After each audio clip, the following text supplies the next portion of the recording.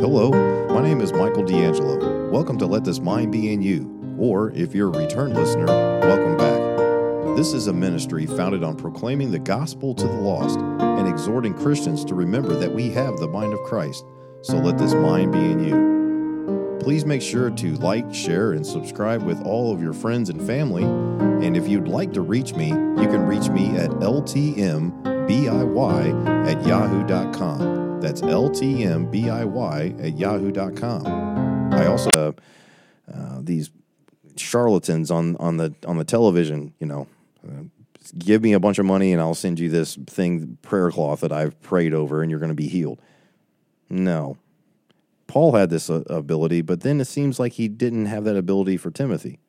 Something had changed. Something more perfect had come, more complete. A complete revelation had happened, perhaps. Let's look at 2 Corinthians chapter 12. All fascinating stuff, how the Bible just explains itself. If we'll just let it change our minds, not try to get our mind placed into this Bible. Into these scriptures here.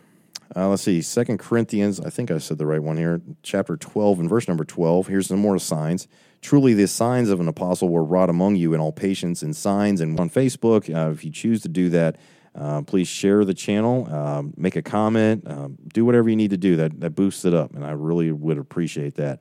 Share the videos, share the channel with everybody you know. And if you're on YouTube, it's not as easy, but you can make comments and mention Let This Mind Be in You, at Let This Mind Be in You.